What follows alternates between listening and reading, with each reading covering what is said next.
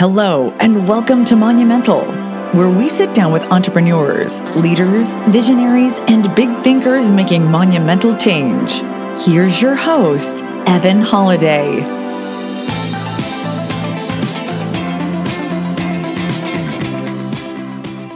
Welcome to Monumental. I'm your host, Evan Holiday, and today on the show, we have with us Alex Fidel. Alex, how you doing, man? I'm doing excellent, man. How you doing? Doing well. Glad we finally get to connect. Alex and I have been following each other and keeping up with each other on Instagram. That's the beauty of social media and Instagram is we can have this connection and keep up with each other and see, being able to see your growth in real estate and helping others and your podcast, The Closers Club, has been really great for me. And at some point I was like, man, we got to get Alex on the show. Thanks, man. Likewise, the first question I said was, how many doors are you up to? I saw you just close like another 20 doors. I'm in awe, man. And you're only 30, which is the most impressive part about it. Yes. Well, I'm glad we finally get to connect. So everybody listening, a little bit about Alex before we get started. He is a regional vice president for Coldwell Banker Realty in Dallas-Fort Worth, overseeing 10 offices, 850 realtors, and over $2 billion in closed sales. Those are some big numbers, Alex. I'm excited to dive into all that. He's been in real estate for over 23 years. He's worked at many, many different companies. It looks like all over the country, from California, Colorado, and Miami, and including recruiting director, sales coach, sales manager, and sales. And not to mention, he is the host of the Closer Club, where he's had on names like Dan Fleischman, Bobby Castro, Jordan Zimmerman, just some phenomenal guests and really, really great content. So with that, Alex, let's just dive right into a little bit of your background and how you got to where you are today. Yeah, man. So, like you got started, at 19 years old in multifamily investing. I got involved in real estate at 19, not because I had visions of doing real estate or anything like that.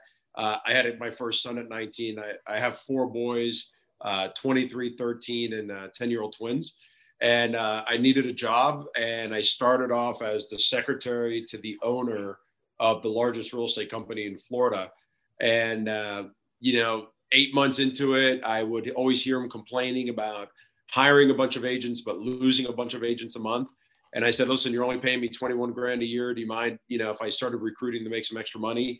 And that was the spark that kind of took me throughout these different paths of, recruiting directors for some of the biggest real estate companies in Florida, California, Colorado, now Texas, sales director or sales manager, sales coach, president, regional vice president, all that stuff. So it's all I know. Real estate's all I know.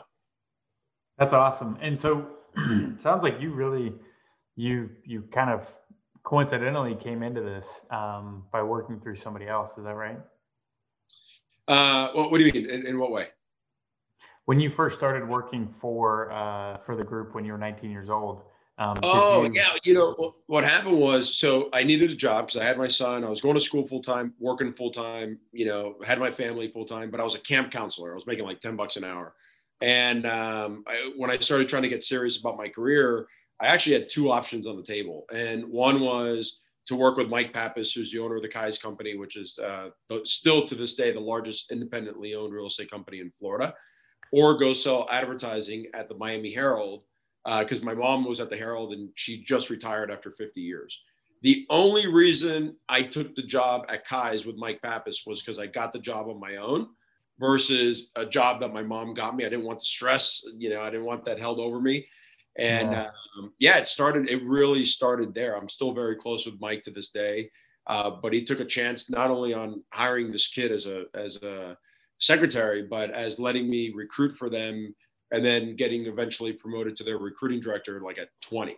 And then from there, I got poached out to California, got separated from my 23-year-old's mother out there, came back, did it for Prudential here.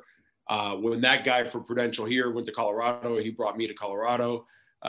So I've been poached all along. And then most recently in Dallas, I was running this large real estate company in Florida that when I took it over, we only had like 40 something realtors. at its peak, we had almost 600. And then I had this opportunity to work with the largest real estate company in the world, and in the middle of a pandemic. And how can you say no to that? So I took the risk. Here we are. I love it. I love the amount of times that you've pivoted and grown and basically taken, leaps of faith and moved all over the country. It's the only way to do it, man. It's no fun any other way, I love that. I do want to dive into that, but I want to back up a little bit. As far as starting out working for Mike Pappas in Florida, what gave Mike Pappas the confidence in you to basically, like you said, at 20 years old, give you the position of director of recruiting? Man, I wish I could remember, Evan. I don't know. It was a long time ago. It was 23 years ago. Listen, Mike, it's interesting. I see a lot of Mike in me now, particularly. At Mike's 60 something now. So he was in his mid 40s when I started. I'm 42 now. So I think he saw in me a kid that was like him, somebody who had a lot of energy, a lot of passion, who obviously had a motivating factor outside of just making money. It was like, I had to make money, but I had to provide it for the family. And at that point in time, I think they were just losing so many agents. They were bringing in 70 or 80 agents a month, but they were losing 70 or 80 agents a month. So they're making all this effort with no progress. Well, why don't we just give this kid a try? Let's see what he can do. And within 8 months, I was promoted to the recruiting director, because I was literally picking up the phone, not cell phones, but picking up the landline, and calling them and saying, I don't remember what I would say, but setting up all these appointments with these brand new agents getting into the business. And he essentially asked me to then train all the different offices on how to do it. And that's how it kind of took off. That's great. And what for you, how did you get good at recruiting? What for you made that work? And time in the saddle, man. It's like anything in life. It's time in the saddle. I think one of the biggest things that I don't think salespeople do enough of is role playing. And so the role playing component is so important, particularly if you don't have a lot of at bats. So if you're in sales and you're only pitching once a day or once a week, that's really not a lot of time to get your at bats, right? So the only way you can replicate that is by literally practicing. And by virtue of my podcast, I've had some of, forget salespeople, but some of the top athletes in the world, some people, politicians, my best friend who's a police officer, and you ask him, like, how are you handling these high pressure situations? Like this guy, George Hincapie, who raced with Lance Armstrong. It's like, how do you handle those high pressure situations? He's like, man, we spend thousands and thousands of hours on the bike. So when the time came to actually compete, we knew we put in the time. My buddy, who was the police officer, who's actually a pilot for Invicta Watches, the owner of Invicta Watches too. I'm like, all right, flight emergency, a guy pulls a gun on you. How do you know what to do? He's like, easy. It's muscle memory. So I will tell you that I sucked at recruiting in the beginning. I sucked at my show in the beginning. But it was just time in the saddle, repetition, the muscle memory, and that's how I got good at it. Yeah, putting in the work, getting in the saddle. I love that. That's simple, by the way. It really is that simple. There's no magic. Yeah, and like you said, I mean, it's just like getting your at-bats in. And if you don't have the opportunity to get those at-bats in, then try to create that through the role playing or through some other, simulation type effect where you can practice time and time again and put in the work until you overcome that hurdle of, like you said, like you were crappy when you started, but you work through that. You work that muscle until you got stronger. Yeah, I mean, listen, the show is a perfect example. Everybody's like, but Alex, 100. This week was 119 episodes in, and everyone's like, oh, you're so good on camera or whatever. And I'm like, yeah, well, go back and look at episode number 1 and episodes 1 through 20, and you'll see I wasn't. And it took that many episodes to get to a point where I felt really comfortable and not get nervous anymore. And if something happened, because I film it live, if something happened, whatever, you just learn to roll. But again, it's time in the saddle. So for you on the recruiting side, within these real estate companies that you've worked for and where you're at currently, is your main focus on the recruitment side, or is it also on the deal side? So I don't deal doctor as much as I used to. My prior role as president of Related ISG, which was my former brokerage, even then in the beginning when I was, president, but also the sales managers for the offices, you get involved in the deal doctoring. After that, really, when you get to the higher level for me, I would tell you that 80% of my time is spent in what I call the raving fan territory. Great book, by the way. Not my favorite book. I know you're going to ask that. I'll share that with you in a minute. But you got to be in that raving fan territory and making sure that your existing agents are raving fans of your brokerage, of their office, of their sales manager in their office, maybe even as me as leader, but more importantly, the office, the sales manager, and the brokerage. And if they are raving fans, cool. What can we do to continue that going? And if they're not raving fans, how do we make them raving fans? But that falls in line with recruiting, because in recruiting a salesperson in real estate, at least, you really got to do a good job of asking the what and how questions and breaking them down to know whether or not by bringing this agent on board, you're going to be able to make them a raving fan of your company. If I hire an agent knowing that I'm not going to make them a raving fan, I'm better off telling them to stay where they're at. But if I know, and I'm very open about this, I'll tell an agent, I'm going to ask a million questions. And my goal is this: if I can't make you a raving fan, I'm going to tell you stay where you're at, or I'm going to tell you where to go interview. If I know I can make you a raving fan, just be ready. I'm going to be relentless in bringing you on board. But that becomes a lot easier when you have raving fans in your company that are telling you, hey, Alex, you should go meet with Evan. He's a great agent. We just did a deal together. He's expecting your call. And when you grow that way, you grow significantly better and quicker. That's crazy. I love that. So really, it sounds like your zone of genius is in that, like, finding talent and then empowering that talent to really do their highest and best work. Zone of genius. I love that. I love that term. I learned that from Bedros Keuilian, the founder of Fit Body Bootcamp. But Bedros got it from somebody else. I don't remember. But yeah, 100%. I joke. So I get a company issued computer. Okay. And the company issued computer is the only way that I can actually tap into the true financials of the company. Okay. I haven't opened that computer. I've been on the job 4 months. I haven't opened that computer from day one. Okay. And I don't say that like, oh, it doesn't mean I'm not paying attention to the financials. I'm very much in tune with the financials, but if there's anything I need, I rely on the people like my finance girl, Tiffany. I'll email Tiffany. Hey, Tiffany, I need this report. Or Don, who's my assistant. Hey, Don, I need you to pull this report for me. Because me spending 10 minutes going into the system, finding it, what exactly do I need? It may take me 30 minutes, and I can coach an agent in 30 minutes and still have the information at the end of the 30 minutes. So yeah, 100%. Those are my zone of genius for sure. Yeah, I love that. And that's something we talk about with our company, Holiday Ventures, is how can we all be performing at our highest and best use and be focused in on exactly what we are the best at doing and where we can add the most value to the company and our projects. And that's something we talk about all the time, is exactly what you're saying is, my role at being able to lead the company comes down to, high level negotiations. It comes down to setting the direction and the vision.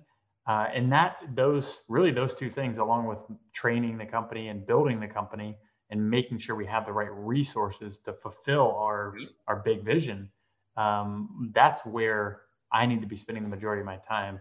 Like you said, it's not going through, going through as many of the details. It's about setting the vision and executing on that vision. Yeah. And that was a big thing for me in adjusting, because the other company where I came from, we were privately owned. Even though we were very successful, we operated on a shoestring budget. So you were kind of like the end all be all. You kind of did a little bit of everything. Here we have a plethora of resources afforded to us, because we are a public company, of people that I can call on and really help me get what I need so that I can go out and do what I do best. And really what I do best is either in front of an agent, coaching them, or recruiting them, or with my management team, coaching them or helping them in a recruiting interview.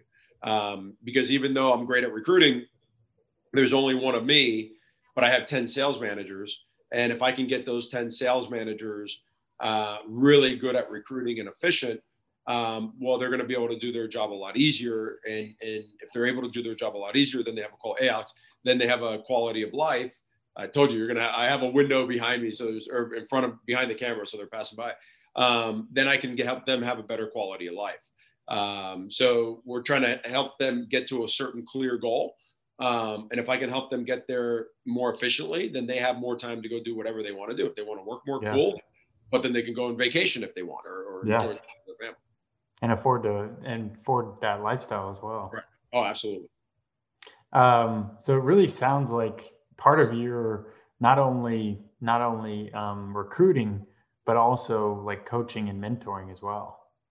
A lot of it is coaching and mentoring. I would, again, recruiting sounds like it's a big piece of it, but when I get involved with a recruit, it's typically they've already made it past the first line of defense, is what I call it. Like they've met with the manager. The manager's already done the value proposition to Coldwell Banker. Now they're saying, hey, Alex, listen, this is a big enough agent that I need you to meet with to help bring them on board. Other than that, we coach our agents all day. Like every day I have different coaching sessions going on. And now what I'm really working on the transition is coaching my managers from who to prospect. Once they have identified who they're going to target, we'll jump like on a Zoom call. And what they'll do is, rather than listening in through a recording or something, we do real-time coaching. So let's say you and I were doing a coaching session together. You're one of my sales managers. You're about to call a recruit. Depending on the type of recruit, will determine what you say. We'll be on cam. I'll turn my camera off and I'll mute myself so that you don't feel pressured that you see me looking at you. And I'll tell you, open up your chat. And I'll just listen to the conversation. And then if I see an opportunity, I've learned to type really fast. I'll type in a question. And then you hear the manager ask a question. And then you hear the reaction. And then all of a sudden, our average conversion of, for 1 out of every 4 people that we were talking to, we've been able to double that. And now we're getting 2 out of every 4 people want to meet with us instead of 1. And we're just getting started. Now the next step is coaching them. Okay, now I got Evan in front of me. How am I going to, what's the interview process like so that I can just, close Evan? And in the short amount of time that I've been here, Coldwell Banker measures regions based on growth. So little story. So Realogy is actually the largest real estate company in the world. And Realogy owns the Coldwell Banker, Century 21, ERA, Better Homes and Garden, Sotheby's, Corcoran, real estate brands, and a couple other city habitats. I didn't know that. Yeah. And then they also own Cardis Relocation, which is the largest relocation network in the world. For the most of those brands, they're franchises, but for certain ones, they're corporate owned stores. So, which is primarily under Coldwell Banker. I work for the corporate owned stores of Realogy, and I oversee all of DFW, Dallas Fort Worth. And so what they do is they take all the corporate owned regions, there's 43 of them, and they rank them based on experienced agents that they've brought to the company, right? Growth is a big thing for us. It doesn't matter how big your region is. Mine's 10. My buddy Brad in Southern California has 29, okay? And we're measured the same. Okay, it doesn't matter. It's just how many experienced agents have you been able to bring on board? Just in the 4 months that I've been here, we've gone from number 17 out of 43 to number 7 in the country. And everybody ahead of me has at least 15 offices or more. Wow. And it's just not, I don't want to say holding them accountable because we have weekly accountability calls, but we can get into that if you want. It's more just how are we measuring where they're lacking, seeing where the opportunity is to improve, plugging myself in there to help them improve. And then we're seeing these pretty big results. That's pretty amazing in 4 months. I mean, it seems like from an outsider's perspective, you're like, man, at 4 months, you're probably just still getting acclimated to the new company culture and new people, new faces, new systems. Everything. Well, okay. So that's an interesting thing. I focus again, going back to, not logging into the computer, the company, into the financials. I have to look at the things and say, what's going to move the needle in my region, right? Yeah. Knowing how to get into MIS and operate, that doesn't move the needle in my region. What moves the needle in my region is making sure that the agents we have stay with Coldwell Banker and adding to that with other great agents. That's across the board. That's what moves my needle. So that's where all my attention is. There's a plethora of other things that I need to know and that I need to learn.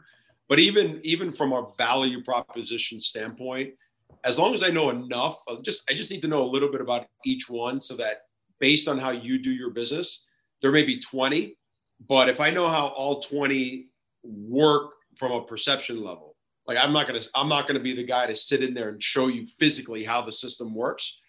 As long as I know from a perception level how it works, I'll talk to you. You're going to tell me how you do your business. I'm going to pick the 3 or 4 things that I know can make a dramatic impact in your business, and I'm only going to focus on that. And that's a great kind of 1-2 punch with my sales manager and I. My sales manager knows everything about Coldwell Banker, all the tools, how they work, the nitty gritty, the minutia. Cool, let them do that. I'll be the big picture guy. Let me show you how I'm going to take your business from where it's at, increase it in the next year by 25%, show you how our tools can do that, and away we go. That's amazing. I love that. And what's funny is it sounds similar to something when people ask me, they're like, what makes a good developer? I typically tell them, I said, it really comes down to, it's very similar to what you just said. It comes down to developers really know and understand that there's 10 to 20 issues, obstacles in your way of getting these developments done. And there's a lot of moving pieces, but good developers know how to pick out the 1 to 2 issues, the dominoes, that if you knock that down, then all the others will be a lot easier or will just be obsolete. Yeah, that's a good way to look at it. 100%. Everybody, listen. The one thing I love. I have a mentor. Doesn't mentor me as much because he's the brother-in-law of the owner of the company I left, right? So I can see why he doesn't mentor me as much. But him and I talk all the time. We actually just talked 2 days ago, and he always talked about, hey, Alex, what are the KPIs? What are your KPIs, et cetera?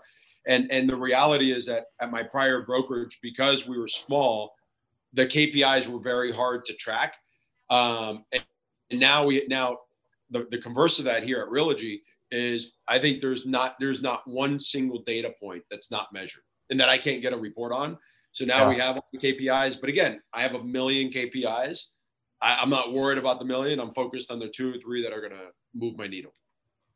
So that brings up a good point. What do you recommend for our listeners as far as setting up KPIs and then being accountable for those KPIs? Well, you have to look at what the accountables are. You have to look at what the KPIs are that are going to make the impact in your business. For us, it's pretty easy. It's how many calls are you making to recruits? Out of those calls that you're making, how many are you speaking to? Out of the ones that you spoke to, how many actually agreed to meet with you?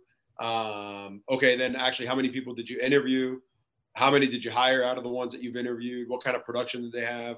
I also measure how many calls you made to your existing agents from a proactive basis. Not, okay, Evan, you have a problem, so you're calling me the deal doctor.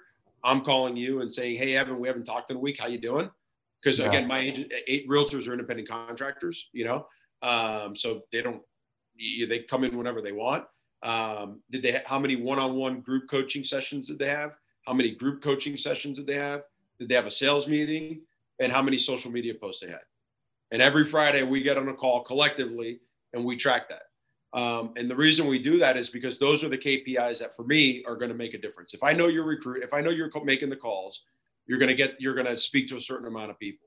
If you're not able to convert those people to interviews, well, that's that domino right then and there. You're not going to have any outcomes if you're not getting in front of people. So that's my first domino that I work on. Then it's like, okay, well, hey, Evan, you met with 10 people, but you didn't hire anybody. Well, crap, what are you saying in the interview? Like, then we got to work. But great, that's keeping your front door full, but then you got to make sure the back door is shut. Well, realtors are constantly getting poached. How do you keep that back door shut? Well, you put your armor on your agents, make an impact, continue to coach them, let them see the value in you as a leader and in the brokerage. And then from a social media perspective, your competition is always going to talk trash about what you do. You can't control what they're going to say. The power of social media is you're able to control your own narrative. So regardless of what your competition says, if you're not putting out a message to the message that you want, then everybody's going to believe what your competition is saying. And so for me, those are my KPIs. Those, like, it's very simple, right? Agents make us money. There's no other way we make money. We make money off of our agents. And so are your agents making you money? Are you helping them make money? And are you bringing in agents who can add to your bottom line? So that's what you got to find in your business, whatever that business may be. Yeah, that's awesome. I love that. And like you said, I think, the back end of it is, if agents are they're the ones that are making the income for Coldwell. You really, on the front end or on the back end, I should say, like you said, really cultivating those relationships to make sure, they look up to you, you provide that leadership to them, and you're providing that impact and helping them, empower them to have the right tools to succeed.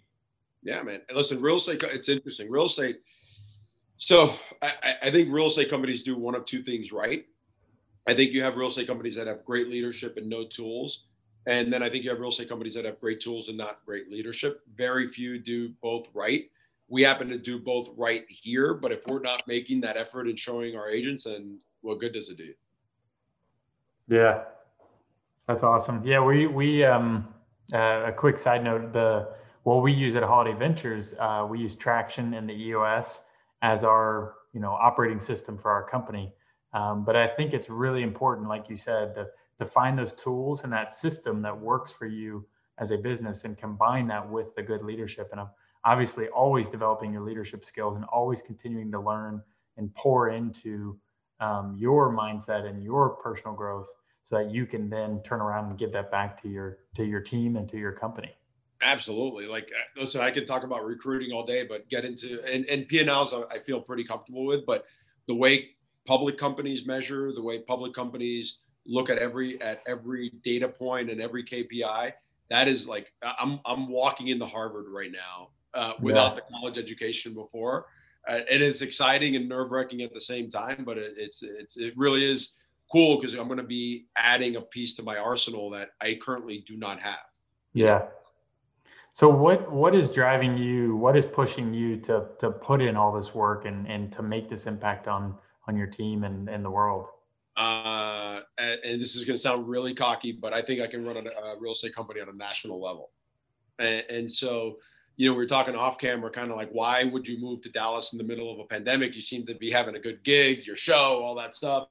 And, the reality is that so I worked for a brokerage called Related ISG. I took it from 45 agents, like I said, to almost 600. They were offering me 25% ownership in the brokerage when I left. I had full reign over that company. Like they were going to close it when I took it over. So I had the ability to do whatever I wanted to do. From a culture perspective, the things that we did there were really cool. It was my baby. The house that we bought at the end of 2016 was on an acre lot. My boys, my small boys, my 13-year-old and my 10-year-old twins, they're always playing. We had a full soccer field in the back. They were like soccer, pool, video games, pool, soccer. They had this rotation. We just put all this money into it. Like we loved it. Right. So I wasn't even happy. I was ecstatic at my job and I loved our home. Like I told you off camera. Yeah. Cried a lot when we sold it. But the reality is that I kept telling myself that one day you're going to run a company on a national level, but I wasn't in that arena. And so either I was just blowing smoke up my, or I was going to put myself in that position. Yeah. And this was the position that presented itself. And so even though I was happy, it didn't play a role in where I wanted to be, a year from now, 3 years from now, 5 years from now. That's amazing. So we were talking to give a little background to our listeners. So like you'd mentioned, you basically took that, Related ISG from, like you said, almost nothing to massively successful. And that's what I was alluding to before we jumped on was you seem to have this amazing thing going in South Florida and really had a lot of momentum. Your podcast is crushing it. You're having all these amazing guests on, a lot of them in South Miami or South Florida. And then all of a sudden out of nowhere, it's like, oh, he's moving to Texas. Yeah. But I think it takes massive, commitment and ability to kind of, take those leaps of faith. And that's where the massive growth happens. I mean, when we moved to Nashville, that was a big move for us. We moved from Louisville to Nashville but that honestly, that was the kind of the kick in the butt that helped us massively grow our vision for our company and for the impact we could have. Yeah, man, you got to make those moves. And it didn't seem like I had a good job. Like it was, man. Like I really was gaining traction in Florida and in particular in the real estate world, because of what we did with the brokerage, because of the podcast and everything that we were doing, like I was definitely making my mark there. Okay. Yeah. But again, that mark, at least in South Florida, did not present me the opportunities that I really wanted, for my life. And again, you're going to be telling yourself a story all these times. And you're telling yourself a story. I tell myself a story. Everybody who's going to watch this at some point is going to tell himself a story about, I'm going to do this and I'm going to do that. And then you're going to come across a stage in your life that it's going to be given to you on a platter. And that's where what I call the come to Jesus moment comes. And you're either going to say, this is what I was built for, let's rock. Or, yeah, that's what I want, but I'm not sure anymore, and you're either committed or you're interested. So I was committed. Yeah, exactly. So how did this come about? Was it in the works, or was it just an opportunity that came about all of a sudden for you? Good question. So let's go back to the end of last year. End of last year, I interviewed Bedros Keuilian for my show, Fit Body Bootcamp, tell him all these goals that I have.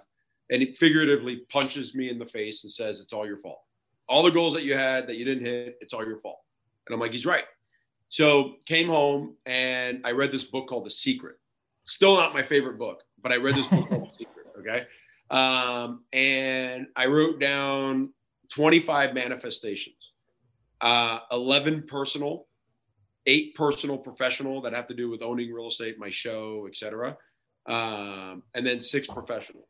And one of the professional ones, and again, this is going to sound cocky, but these are my manifestations for what I want in my life. And they were, I'm so happy and grateful. I'm the best leader, a leader everybody wants to work for, and everybody wishes they had at their respective company. And every morning at lunch and at dinner, I would repeat those manifestations to myself, all 25. Long story short, within like 2 weeks, this was like end of December, beginning of January, all of a sudden, with like 2 or 3 weeks, boom, my phone starts ringing for job opportunities. And I was honored to be considered, but nothing that put me on the stage that I wanted to go next. And then I get a call from this headhunter. This headhunter goes, hey, Alex, listen, we're calling you. They had talked to me a few years ago. Coldwell Banker is looking for a regional vice president in Orlando. Now I'm in Miami. That's 3 hours away. And I said, well, let me call my buddy. He's a regional vice president for Coldwell Banker in Southern California. Let me call him and ask him what he thinks of the role. And he's like, and we talked about it, and he convinced me to the point that I should at least interview. So by the time I actually got the interview, they had filled Orlando, and then you had Dallas, LA, and Boston as the other opportunities. And I didn't want to do Boston because it's too cold. LA was cool because my buddy worked in Orange County and in San Diego County. So him and I would have been partners essentially. But then that role filled, I went through 11 interviews. That role filled by number 4. And I'm like, Dallas is like some ho-bunk town, man. It's like, it's a bunch of cowboys and all that stuff. And then I started doing the research and I'm like, oh my God, it's actually the 4th largest metropolitan area in the country. And it's located in the fastest growing state in the country. And I started just researching online and I'm like, I got to do this. And I accepted the job without ever even flying out here. That's amazing. And then I flew out here. Oh yeah. We bought a home and we didn't everybody's like, just rent. You don't know how long you're going to be out there. I'm like, nope, we bought. So yeah, that's amazing, man. And like you said, I mean, you had the manifestations, you had the vision, you had the aha moment with Bedros interview, and all of that led to the culmination of moving to Dallas in the middle of a pandemic and reinventing yourself and 10xing your ability to reach toward that big hairy audacious goal of leading a national firm. Well, I don't know, but it at least put me. It's been too soon, right? We'll see if the honeymoon lasts. Yeah. But meaning you got to keep it going, right? But I will tell you, it at least put me in that arena. And so if I fail miserably, then I can look back and say, well, at least I tried. Yeah. Right? And if I succeed, which I have a feeling I'm going to, because that's just the confidence I have in myself, then I put myself in that arena. If I would have stayed, I know for a fact I would have always been like, what if? Yeah. What if? You know, because you just don't Exactly. know. You just don't know when those other opportunities are going to present itself. Yeah. Yeah. That's awesome. You got to have the guts to pull the trigger. Yeah, guys, rewind like the last 2 minutes and listen to that again. Lots of value, Alex. I love that. You're right. I mean, you need to be able to pull the trigger. You need to be able to commit. You need to be able to believe in yourself and have that confidence in yourself. I think that's one thing that when I was starting out in real estate and just in multifamily investing in general, I didn't fully believe in myself. But it wasn't until I did, I noticed, like you said, like opportunities just come up left and right. When you believe in yourself, you have that confidence, and you have the clear vision of where you're headed, then it's like magic. All these opportunities that are aligned with your goals and your future vision of yourself, they start coming out of nowhere. They start showing up. You're right. And Yeah. the belief component is Evan. To me, it's by far the biggest one. I think if I use this example with my agents when I'm teaching the listing presentation class, and I got 4 different things that I go through that, in order, before you even show up at a listing presentation, these are the 4 boxes you got to check off. And the last one is you got to believe in yourself. Because if you don't believe that you're worthy of that $1 million property listing, how do you ever expect the seller to believe in you?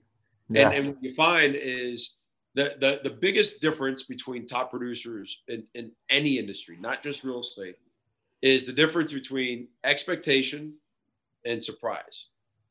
The salespeople that are surprised when they did a deal or they got a listing, those are typically your low producers. Your highest producers, every time they walk into a listing presentation, every time they have an opportunity to close a deal, every time they have an opportunity to work with a buyer, their expectation is the deal is going to get done. They are never surprised. Okay. And that's and then I started looking at my management team, and I'm trying to change their focus from don't be surprised when a top producer tells you they want to join you in your office. Expect it. Yeah. You demand it. Right. But again, it's that belief in themselves and in myself or whoever's watching this in themselves. Yeah. Couldn't agree more. One last thing I want to cover before we jump into our monumental questions. You're the Closer Club. How did that come about? What was the genesis? What was the idea behind that? Great question. So in South Florida, Dade and Broward County, which is essentially for everybody knows Miami, everybody knows Fort Lauderdale. So in those 2 areas, we had 65,000 licensed realtors. Okay. So for comparison, that is about half the size of the Dallas-Fort Worth area. And in the entire metroplex of Dallas-Fort Worth, we have 43,000. Okay. Now, if there are 65,000 realtors and people choose to do business with people they like and they trust, how do I convey my energy, my passion, my market know-how, my vibe, my look, my aura, like all that stuff, right? Yeah. Because it's impossible for me to get in front of 65,000 people. So I said, you know what? I'm going to launch a show where I'm going to interview local real estate players, okay? Because people are going to want to watch me interviewing this top realtor or this top developer. It's not about me, but I'll find a way to showcase myself. And that's how it launched. And I just started launching it. And I got in the beginning, they're like, you're doing too many. Nobody's going to want to watch it. You're going to run out of people to interview. People are going to get bored. Like you hear all these excuses from people who either did not understand video or did not understand social media, which by the way is a great learning lesson. Be very careful who you take your advice from. I'll get into that in a minute. Yeah. And 4 months into it, the Real Deal, which is one of the largest real estate publications in the country, puts on this event in Florida, in Miami, where like 5,000 realtors go. And they always have the same speakers and they're boring. Okay. And I said, I go to the public relations agency for the Real Deal. I go, put me on stage, get a different vibe up there. Let me do my thing. Okay. And they said, Alex, we love you. We love your brokerage, but the Real Deal doesn't know you or your brokerage. I said, all right, cool. I hung up the phone. And the very first phone call that I made was to Ryan Serhant from $1 Million Listing New York. And I said, screw it. I'll make my own. I'll make my own show. I don't need the Real Deal. And that's when it took off to having, celebrity guests and entrepreneurs and all that. And then it took on a life of its own at that point, and we recruited up a storm. We added in 2019, we added an entire month's worth of company dollar as a result of agents that we recruited who found us because of the show in 2019. Wow. So that's how that's impressive, man.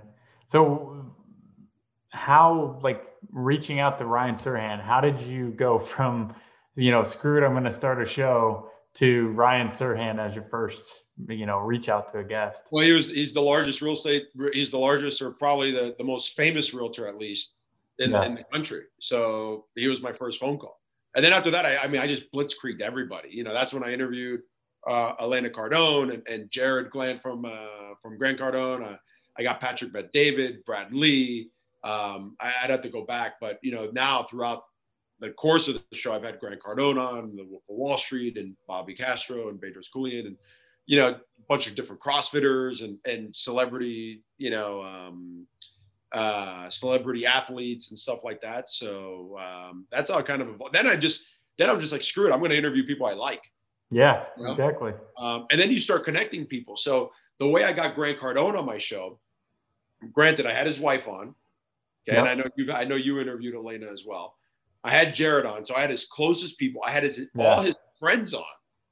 Okay. And I couldn't get Grant. I'm like, dude, I've interviewed everybody Like, yeah. Following year, so this was last year, The Real Deal goes to put on their event. Okay. I asked to speak again. They told me no. Okay. I don't take it. I don't, whatever, dude. I don't care. Yeah. And I go to them. I go, well, how would you like to have Grant Cardone on your show at the event? They're like, oh, well, we don't know anybody there. I said, okay. So I called Jared because I got Jared's cell phone. I'm like, Jared, how would you like to get Grant in front of 5,000 people, 5,000 realtors who can buy your products, buy your 10X tickets? He's like, you can make that happen. I'm like, I can make it happen. I'll connect you with Amir Khan with The Real Deal. And I had the publisher of The Real Deal on my show, by the way, and he still hasn't put me over there. But that's okay. Oh my gosh. But then I said, Jared, the only thing I asked for return is to get Grant on my show. He said, done. And that's how I got Grant on. That's awesome. That's adding massive value and connecting the dots too. Mm-hmm. It was crazy. It was fun. What overall, I mean, you've had some phenomenal guests on outside of Grant. What have been a few of your successful ways for connecting with these guests? Instagram, man. In the beginning, Instagram. I Instagram DM'd so many people. And if I show you, okay, let me show you this. So have you ever heard of that show, Shameless on Showtime? Uh-huh. Okay. So one of my favorite actors on this show is a guy named Steve Howey. Okay. I haven't aired this episode because I didn't think it would have been, it wouldn't have passed the mustard test. It was a pretty cool interview, but not necessarily to be aired. So I'm gonna see if I can show you guys my phone here for a minute, okay? Just so you can see. All right. So this is where it starts, where I DM them on Instagram. Okay. Look at this. That's all me. Wow. So everybody listening, he's scrolling down through the DMs of just many messages, text and video. Okay. That's wild. Then he finally replies. Unrelenting, and he says. He goes, you're an inspiration, unrelenting. Dear God, man, why do you give such high praise to never stop asking for an interview? I'm like literally laughing out loud. Does that mean you're in? He goes, wow, I'm impressed with your outlook. Yes, I'm in. Let's talk tomorrow. I'm available after I drop the kids off at school at 9 a.m. I don't give my number out, but you are rare and you have a beautiful family. Lesson learned. Your social media tells your story. And he gave me his cell phone. And I told him at one point, I'm never going to give up. My wife calls me Mr. Persistence. He says, I want, look at that. He goes, I got to be careful, make sure that, because his cell phone's there, so I don't want to do that. I want to hear, here, I'll do it like this. So you can see it. Look at the very top line. I want to hear the voice of Mr. Persistence. Right? Nice. That's amazing. Anyways. Oh, man. It's fun going back and thinking about all that stuff. Yeah. That's some great takeaways. That's very similar to people ask me the same question. And I'm always curious to learn from other great podcast hosts like yourself. And I say very similar. It's Instagram DMs.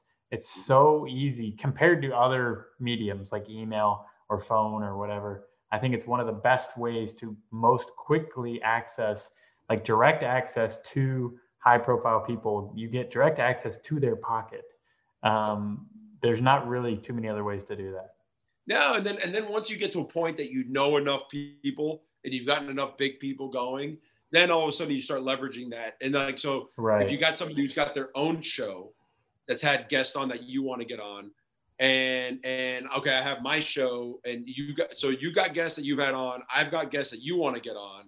So here's what we're going to do. We're going to make a mutual connection. You're going to help me out. I'm going to help you out. And then you have a direct line in. That's how I got Chris Voss, the author of Never Split the Difference, on, was because of that, through a mutual connection. That's amazing, man. We'll love what you're doing with the Closer Club. Excited to just watch that continue to grow. Thank you. Let's dive into our monumental questions. Go for it. Let's do it. What does success mean to you? My family being happy, 100%. And moving to Texas, the interesting thing, my kids told my wife the other day, they're like, we love it here. Like we weren't sure, you know. They're like, we love the school, we love the sports, we love our friends, we love just the community atmosphere. And this was my 10-year-old saying this to my wife. Them being happy is, to me, number one by far. And then for me personally, professionally, is challenging myself, being comfortable with the uncomfortable, and then putting yourself in that environment and actually succeeding. Yeah, that's awesome. What about morning habit or daily rituals that you have? Workout every morning. Every morning. I hate the days off. I hate them because I'm not the same. I put a whole CrossFit gym in my garage to make it that much more accessible to me. And I did that before COVID. I did that like 4 years ago. You know, so I have to say, I sent that picture that you posted of your garage. I sent that to my fiance. I was like, we need to get this. Oh yeah, man. We need this level of home gym. Yeah, it's a CrossFit gym in my garage, pretty much. That's awesome. I love that thing. I love it. What about favorite book or book you're currently reading? Favorite book, Never Split the Difference. Chris Voss, by far, life changer. Life. I will never stop preaching that book, ever. Yeah. From how you communicate with your customers, how you communicate with your coworkers, how you communicate, for me, in recruiting, how I communicate with my wife, my kids. That to me is a game changer. And when COVID started and companies started doing reductions in salaries and all that stuff, both my parent companies had reduced salaries by 40%. And if they were going to look to me to reduce the salaries of my division by 40%, I knew it was coming. I took the principles out of Never Split the Difference. I had an entire game plan set up, and I got them to agree to a 15% reduction instead of 40. Wow. That's amazing. Yeah, take it and implement it. That's exactly right. Alex, phenomenal stuff. Lots of little golden nuggets throughout this episode.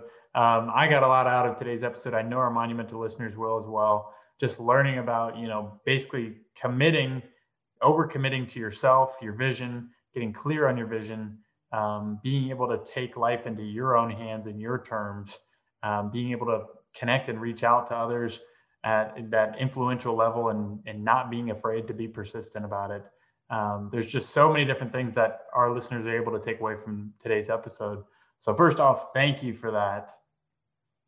No, and thank you to you for having me, man. I'm even honored to be considered. I know the guests you've had on, man. So thank you. I appreciate it. Yeah, man. And then where can our Monumental listeners follow you or reach out to you? Probably Instagram is going to be the easiest. So at Vidal Alex, VIDALALEX. From there, the link in the bio can take you to and it's open, so you can get in there. You can go to the YouTube page. All my views are actually on Facebook because I do it via Facebook Live. But if you want to see all the episodes in one location, the YouTube channel is the best. Yeah, love it. Guys, take Alex up on that. He's got some phenomenal interviews with the Closer Club on Facebook or YouTube. And guys, if you enjoyed today's episode, make sure you like, subscribe, rate, and review today's episode. And also lastly, Make sure that if you enjoyed today's episode, share it on social media, share it on Instagram, tag me, tag Alex, let us know you're listening. And guys, with that, have a monumental day.